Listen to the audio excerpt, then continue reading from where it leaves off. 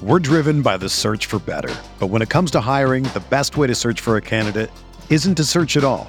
Don't search, match with Indeed. Indeed is your matching and hiring platform with over 350 million global monthly visitors, according to Indeed data, and a matching engine that helps you find quality candidates fast. Ditch the busy work. Use Indeed for scheduling, screening, and messaging so you can connect with candidates faster. Leveraging over 140 million qualifications and preferences every day, Indeed's matching engine is constantly learning from your preferences, so the more you use Indeed, the better it gets. Join more than 3.5 million businesses worldwide that use Indeed to hire great talent fast. And listeners of this show will get a $75 sponsored job credit to get your jobs more visibility at Indeed.com/Blue Wire. Just go to Indeed.com/Blue Wire right now and support our show by saying that you heard about Indeed on this podcast. That's Indeed.com/Blue Wire. Terms and conditions apply. Need to hire? You need Indeed. It was a very exciting offense to watch, especially with Hasselbeck finally putting things together in the NFL for the first time. It's January 2004, Seahawks at Packers. This is Remember That Game, the podcast about sporting events that take you on a journey and maybe chart the path of the zeitgeist. I'm your host, Thomas Emmerich, and my guest, returning to the program, is the deputy editor of SB Nation's Field Goals, John Gilbert. It's been a 5-year rebuild under Mike Holmgren, and you, John, have been through it all, along with Sean Springs, Walter Jones, Max Strong, and Chad Brown. Though the IDP king, Chad Brown, is out today. How are you feeling this Wildcard Sunday as the Seattle Seahawks are actually playing ball? I'm happy they're in the postseason. It's been a long time. I went through the entirety of the 90s. We made the playoffs in Holmgren's first year after a whole lot of, ugly seasons in the late 80s, early 90s. And then, under Dennis Erickson, under Tom Flores, so just to be in the playoffs, I was extremely happy. I was very nervous for a number of reasons. And I know we'll touch on at least a couple of those, but it was, it was only the second time in my life and the first time in my adult life that I got to, in my adult life that I got to see the Seahawks in the playoffs. And I was hoping for a win. We didn't quite get what I was hoping for, but I was definitely excited that we were on the right track. Yeah, that first playoff appearance back in '99, Rick Meyer and company falling to Dan Marino and the Dolphins. Now, fast forward, we're in the 5th year of the Holmgren era, second playoff berth. What was the vibe of this rebuild going into the 2003 season for you, and how did this campaign impact that? The 2003 season was kind of the season where it was like, okay, things are really coming together because they had the 99 season. They made the playoffs there in Holmgren's first year, but it was definitely a weird feeling. It felt like we kind of backed into the playoffs because they started off real strong. I think off the top of my head, I want to say it was 7-2, and then finished the season at 9-7 or 10-6, whatever it was, made the wild card. But it was not one of those confidence inspiring things, and then you miss the playoffs the next 3 years. It was like, okay, well, we could miss the playoffs under Dennis Erickson. We could miss the playoffs under Tom Flores. Like, are we doing the right thing here with Holmgren? So once they took away the personnel issues from him, once they, said, just focus on coaching, and you could really tell a difference where he was, that the team seemed a lot more focused, a lot more in tune, and things went, I definitely liked what I was seeing during the 2003 season a lot more than I had seen in the seasons before. Not that I was anywhere near understood nearly as much about the game, then as I do now. But it's 2003 was a season where it's finally, okay, maybe this Hasselbeck kid can do it. Maybe, these youngsters that they've brought in to, can actually put things together and we can go somewhere. This is starting to look good. Yeah, and did it feel like Holmgren, as you mentioned, buying the groceries and all that, doesn't have to worry about those things? Do you feel like he's really cooking this season? They were first on a third down conversion percentage, first in opening drive touchdowns. Now he's going into Lambeau, where he used to coach. What kind of emotions are going on there? What kind of confidence did you have in that offense with Holmgren? It was certainly a change, because after so many years of struggling, whether it was Kitna, whether it was Dilfer, whether it was Hasselbeck, the offense was clicking, like you said, and especially it got to the point where it was, 3rd and 1, 3rd and 2, 2nd and 1, 2nd and 2. It was an automatic conversion. It felt like it was, you turn around, you hand the ball off to Sean Alexander, and you let him run behind Hutch and Jones on the left side of the line, and you've got 2 Hall of Fame offensive linemen there. You just run with it. You don't fight it. You play to your strength, and they really were doing that, combining that with Hasselbeck really starting to develop, add that to a couple of offensive weapons, finally coming together and showing what they could do. It really did feel like, oh, these are the pieces of the puzzle really coming together, and this team could make some noise in the postseason. Let's see what we can do. Hasselbeck, he and Dilfer had been platooning for years, which at times included the crowd chanting Dilfer while Hasselbeck was on the field. Now Hasselbeck has the full-time job under Holmgren and Dilfer's mentorship, but to start the game, they really played up this he's Brett Favre's former backup angle, and because Holmgren drafted Hasselbeck in '98 with the Packers on the recommendation of Andy Reid. The announcing crew of Joe Buck, Troy Aikman, and Chris Collinsworth, they really set the table with all the interconnectivity between these teams.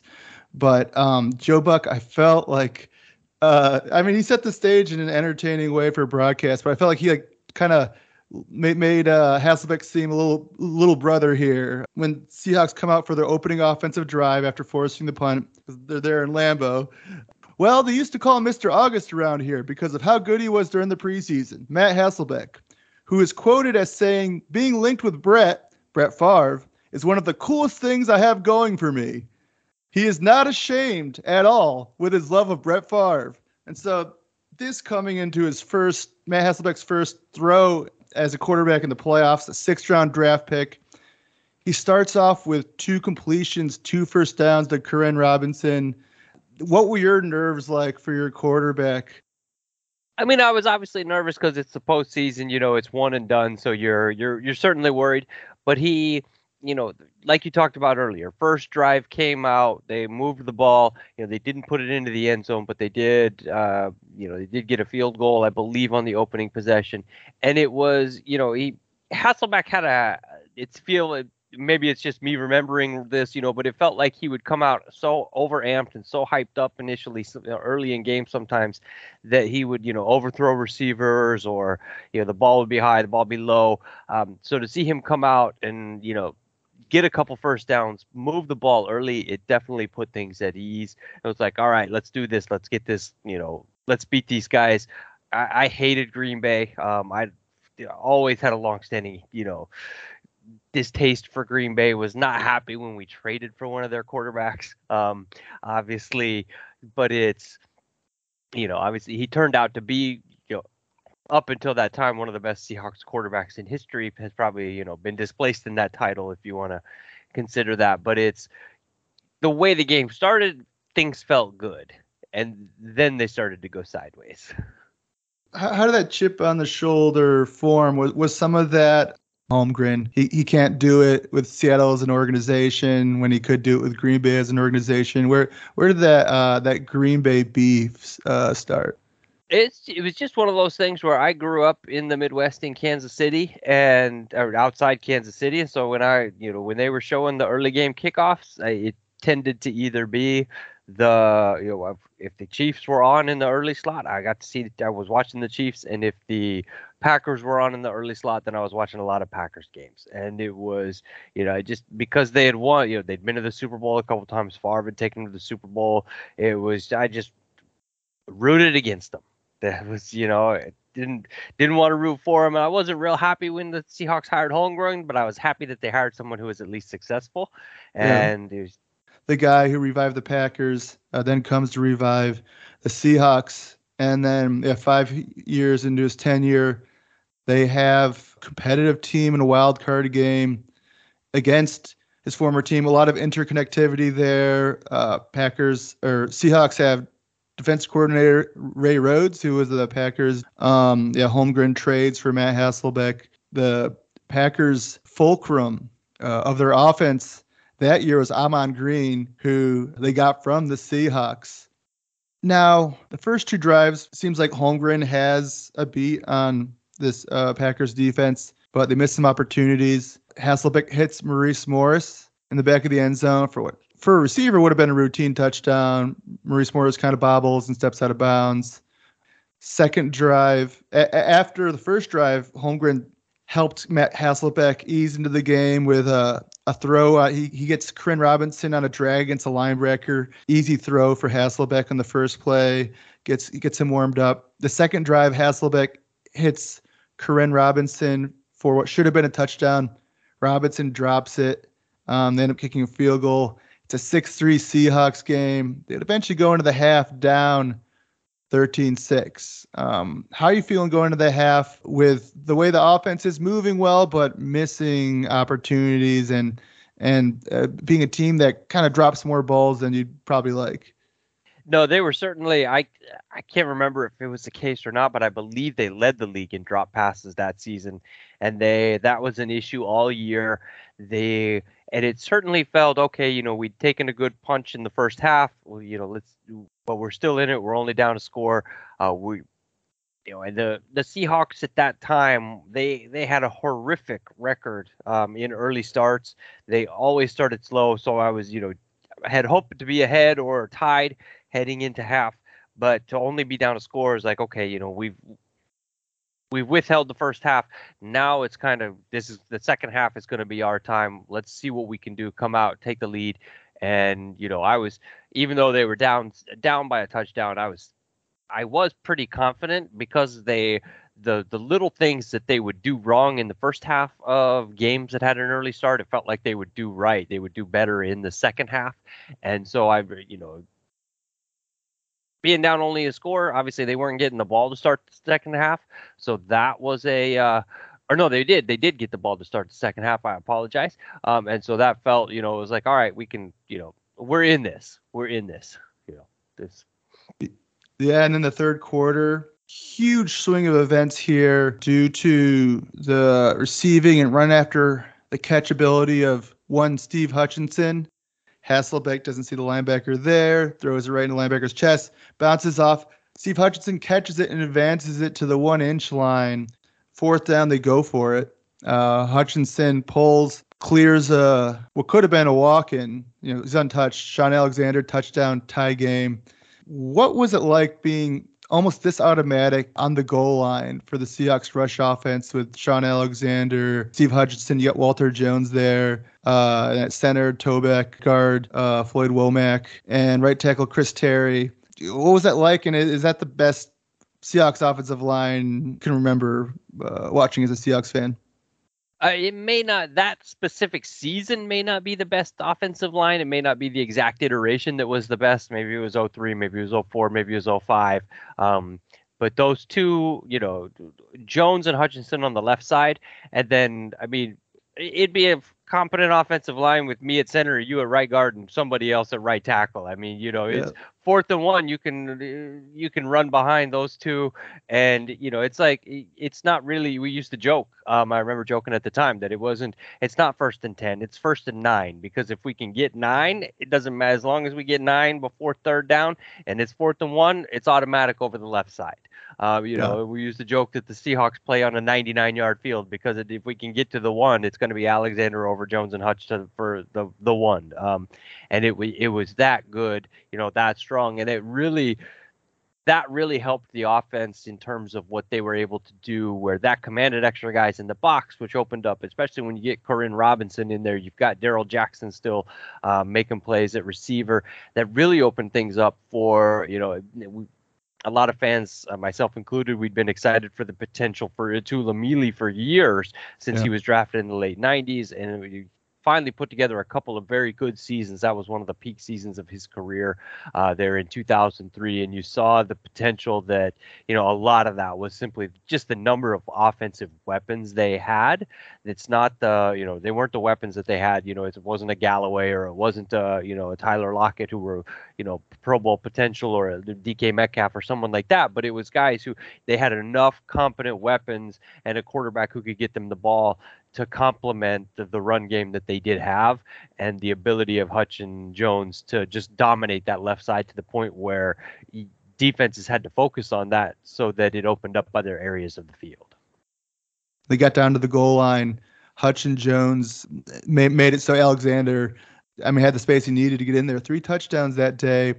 If DFS was around back then, Amon Green and Sean Alexander probably get you there.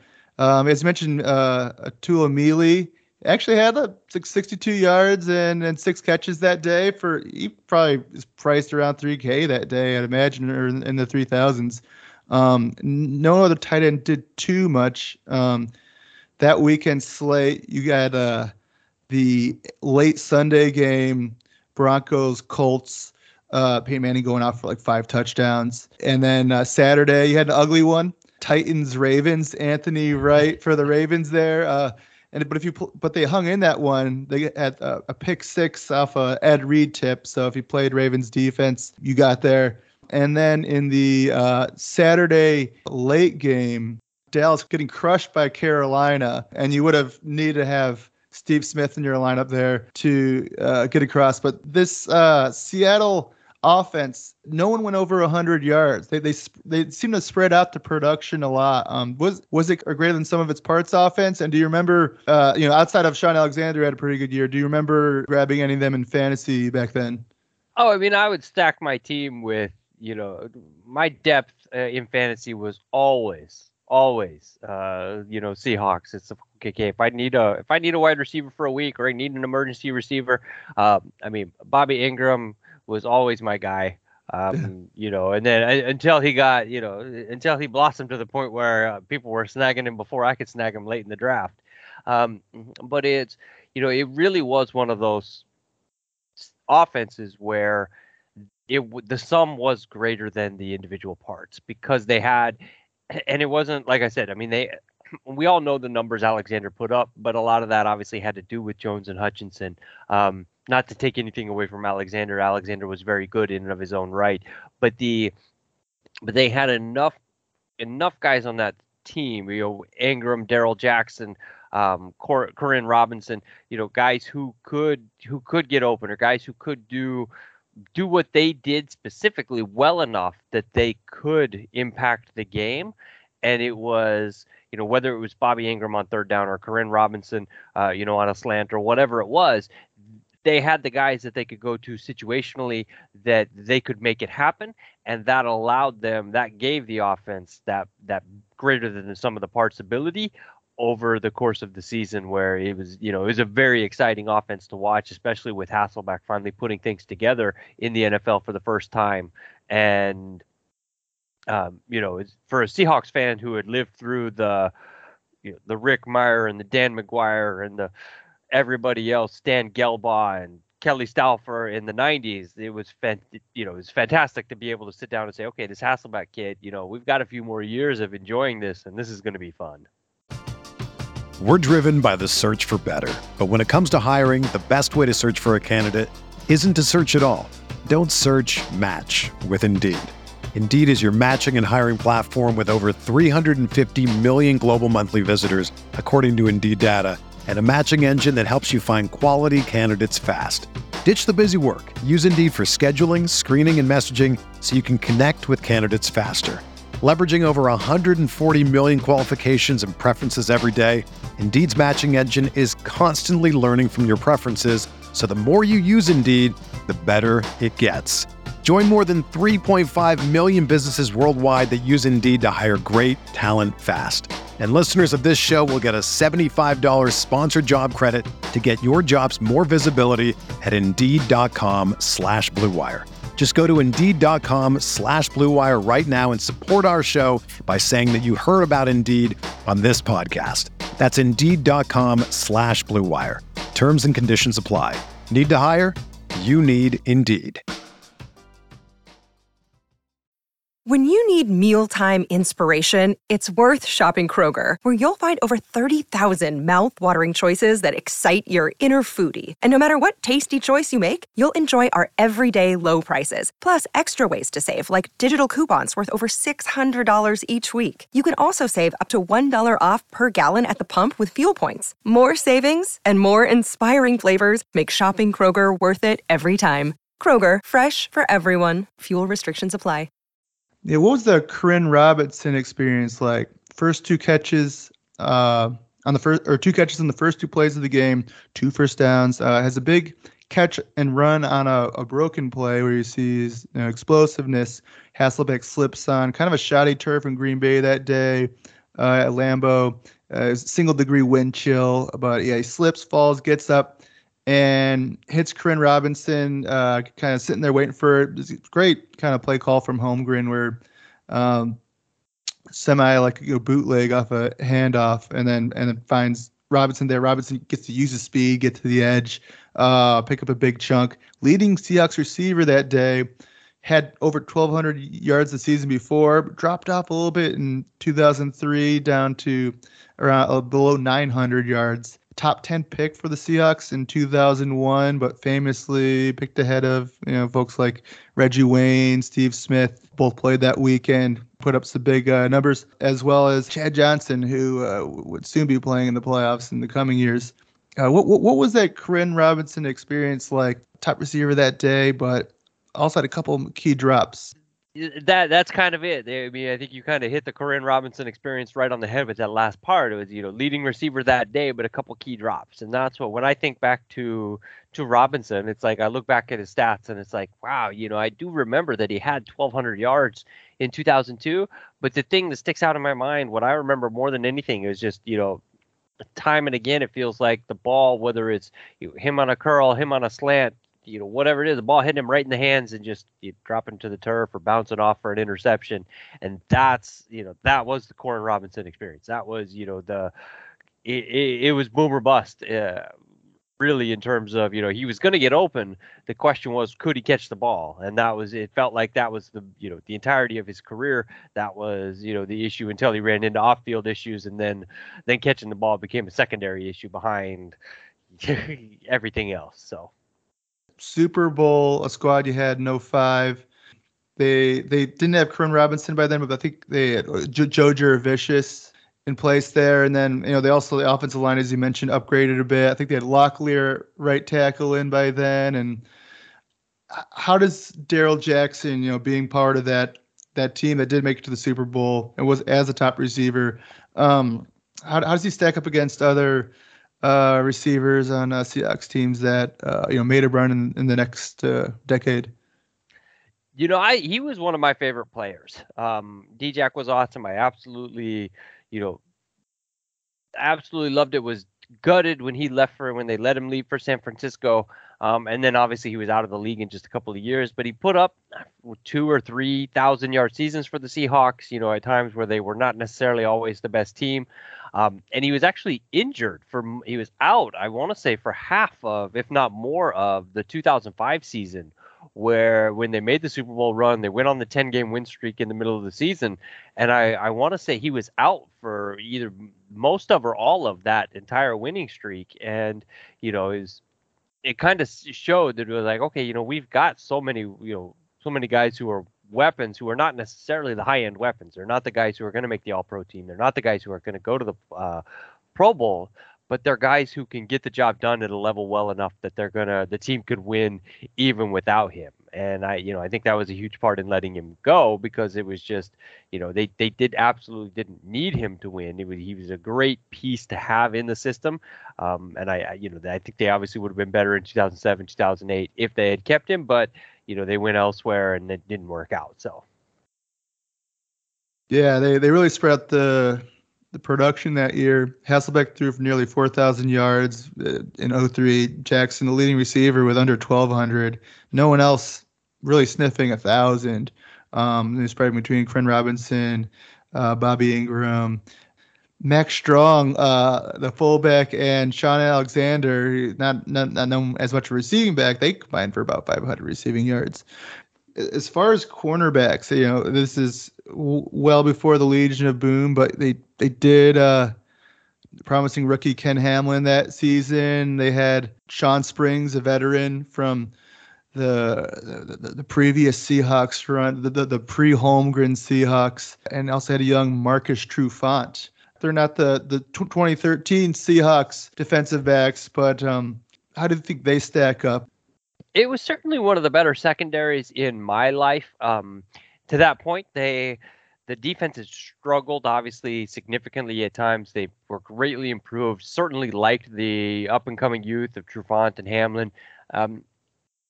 Springs always felt like I was always I look back and it's like, yeah, he was a very good player, but I was always kind of disappointed just because as a third overall pick, I expected him to be first team all pro every year, because the expectations as a fan that are, it's just what you expect. And it's like, come on, buddy. Like, what are you doing? Like, you were picked third overall and, you're good, but you're not super phenomenal, all pro first team, unquestionable, lockdown corner, Revis Island, Richard Sherman style corner. And, they took you over Walter Jones, and Jones is over here, kicking your ass in terms of production.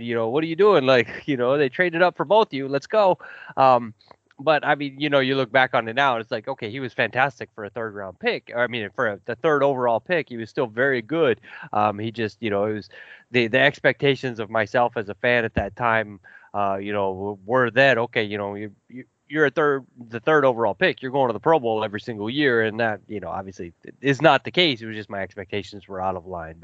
But Springs was a phenomenal player. Trufant obviously played for a long time. Hamlin, unfortunately, the whole situation there in 2005 with the off-field incident that led to eventually I would assume the end of his career, but it was the defense was certainly exciting for the first time in a long time for a Seahawks team that had basically won the ball by moving it, at least during my lifetime. Yeah, a ton of changes since the 98 pre-Holmgren squad, going from Warren Moon and John Kitna to Matt Hasselbeck and Trent Dilfer, and changes all over the place. Ricky Waters to Sean Alexander, and then the defense, very young by 03, built from the ground up by Holmgren, save for Sean Springs there. He ends up making some plays, including they really wanted to go to Amon Green on the wheel. This Packers offense really built around Amon Green, had over 2,200 yards and 20 touchdowns that season. But there was a key play where Sean Springs stayed home and used his speed to catch up, contest that pass. Packers eventually rally back from 2013, hold the ball for nearly the entire fourth quarter, tie it up, and then take the lead 27-20. Hasselbeck has 2 minutes and change. How are you feeling in that moment as the game seems to be drifting away from this young team? No, absolutely. I mean, it felt like he was in control. I mean, the third quarter went basically, it was kind of a tale of two quarters in the second half. The third quarter was all Seahawks. The fourth quarter was all Packers. And so you get the ball back with a couple minutes to go, down 7 is like, all right, at least let's go. Hasselbeck has shown that he can deliver in this situation. We've got the weapons to move the ball. Let's do this. And they got it done. They moved it down the field. I remember being extremely disappointed that they didn't go for 2 in the win on the road. But obviously, I mean, coaches are going to do what they're going to do. And so, they go to overtime and get the ball first, don't score, punt it away, hold them, get the ball back, and it was start moving the ball. It's like, all right, I like where this is going. I think we got this.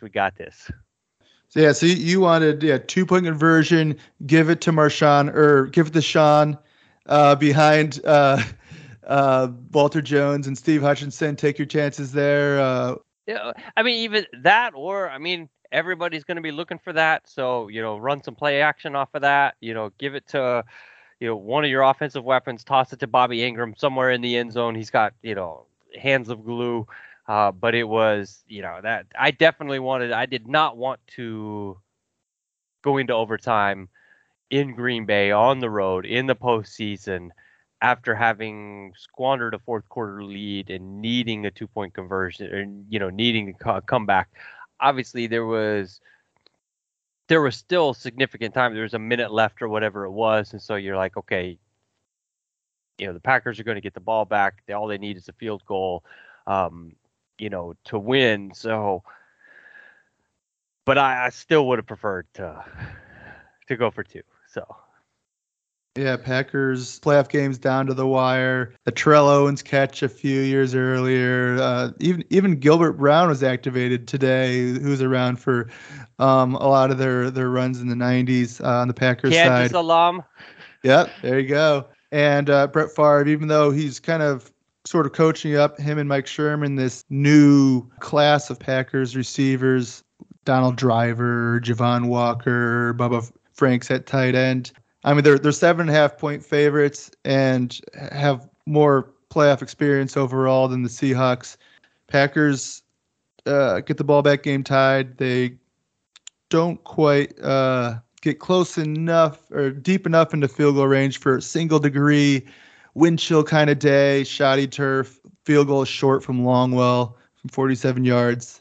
And so, okay, now we're on the road. Young team in OT in the playoffs.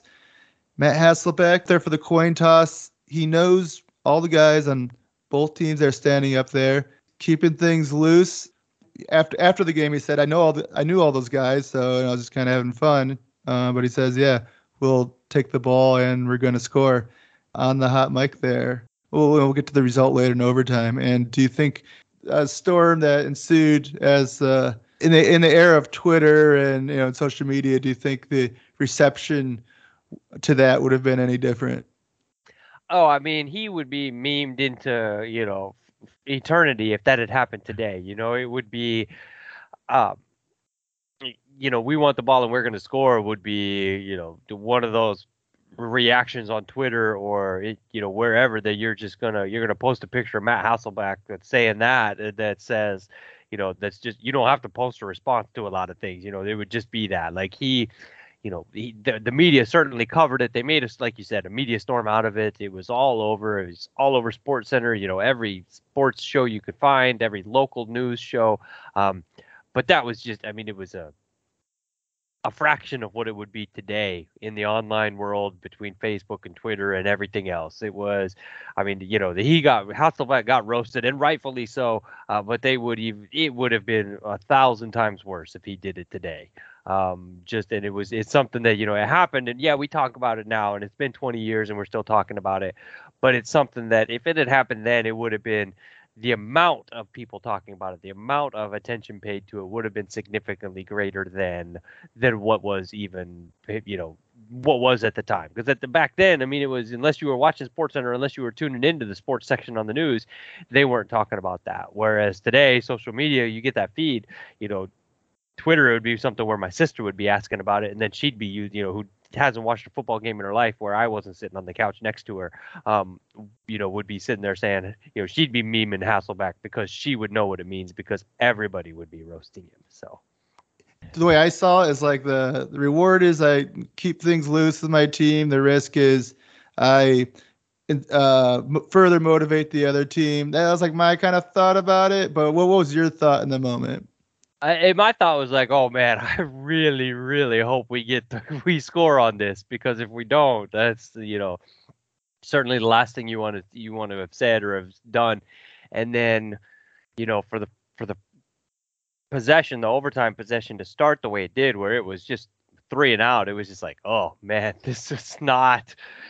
We got the ball and we did not score. We did the exact, almost the exact opposite of it. 3 and out and we're done. So, but it's, it is what it is at this point. Looking back, we can laugh on it, but it was certainly not, I wasn't super excited about it when he said it. So that ends up being a punctuation on the game when kind of putting the team on his back there. The running game didn't get going. And when you factor in all the drops they had, a really good playoff debut on the road from Hasselbeck.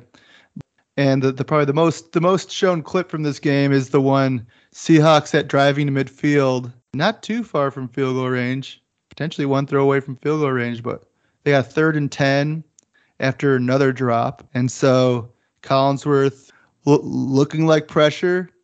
Hasselbeck's going to audible. Joe Buck, as the ball snapped, they're coming. Picked off. That's Packers 33-27. Moving on.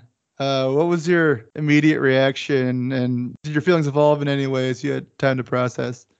Oh, it was just, I mean, it was one of those plays where you saw him drop back, you saw Hasselbeck drop back, you saw him deliver the pass, and then it was just one of those where you looked at it and you said, oh, that's got a chance to be picked. And then, you saw the cornerback jump the route, and you saw Al Harris just going down the sideline, and I just, you went from 3rd and 11, like, all right, like you said, okay, we're 20, 25 yards away from a long field goal range. We probably need 30 because of the weather and the conditions and everything.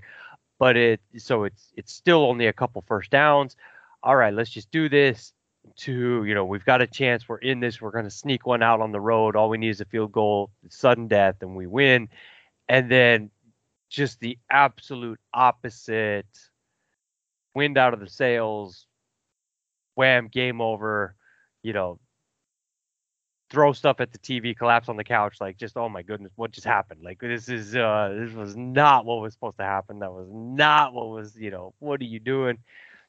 But it was just an absolute gut punch of an ending, where it was, you had the hope, it was kind of almost a lightweight preview of 11 years later, if you will. Yeah, at least you build up a little resistance to the pain. Yeah. The Packers go into number 1 seed Philly the next week.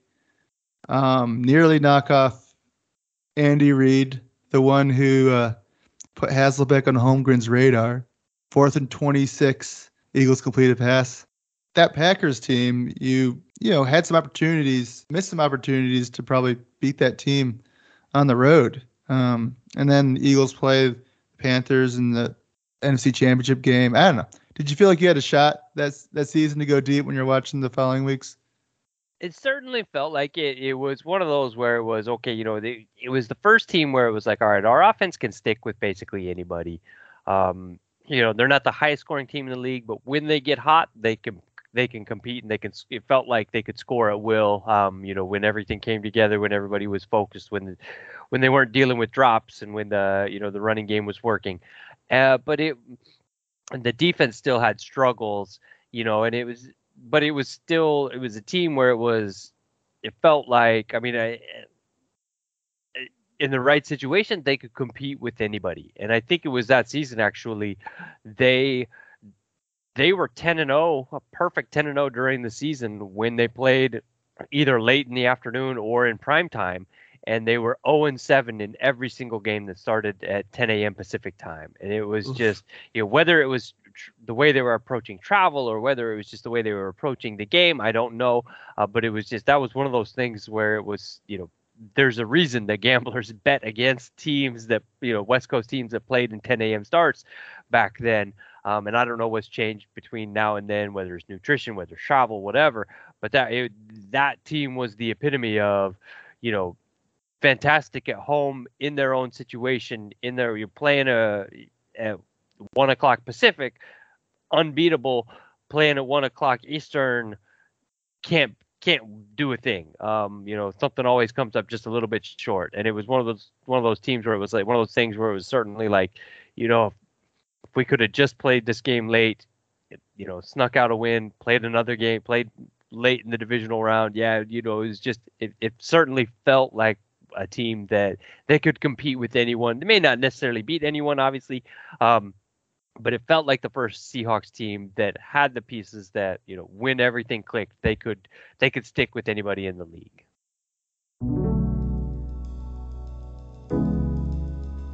This has been another episode of Remember That Game. Please rate, review, subscribe, and check out more episodes.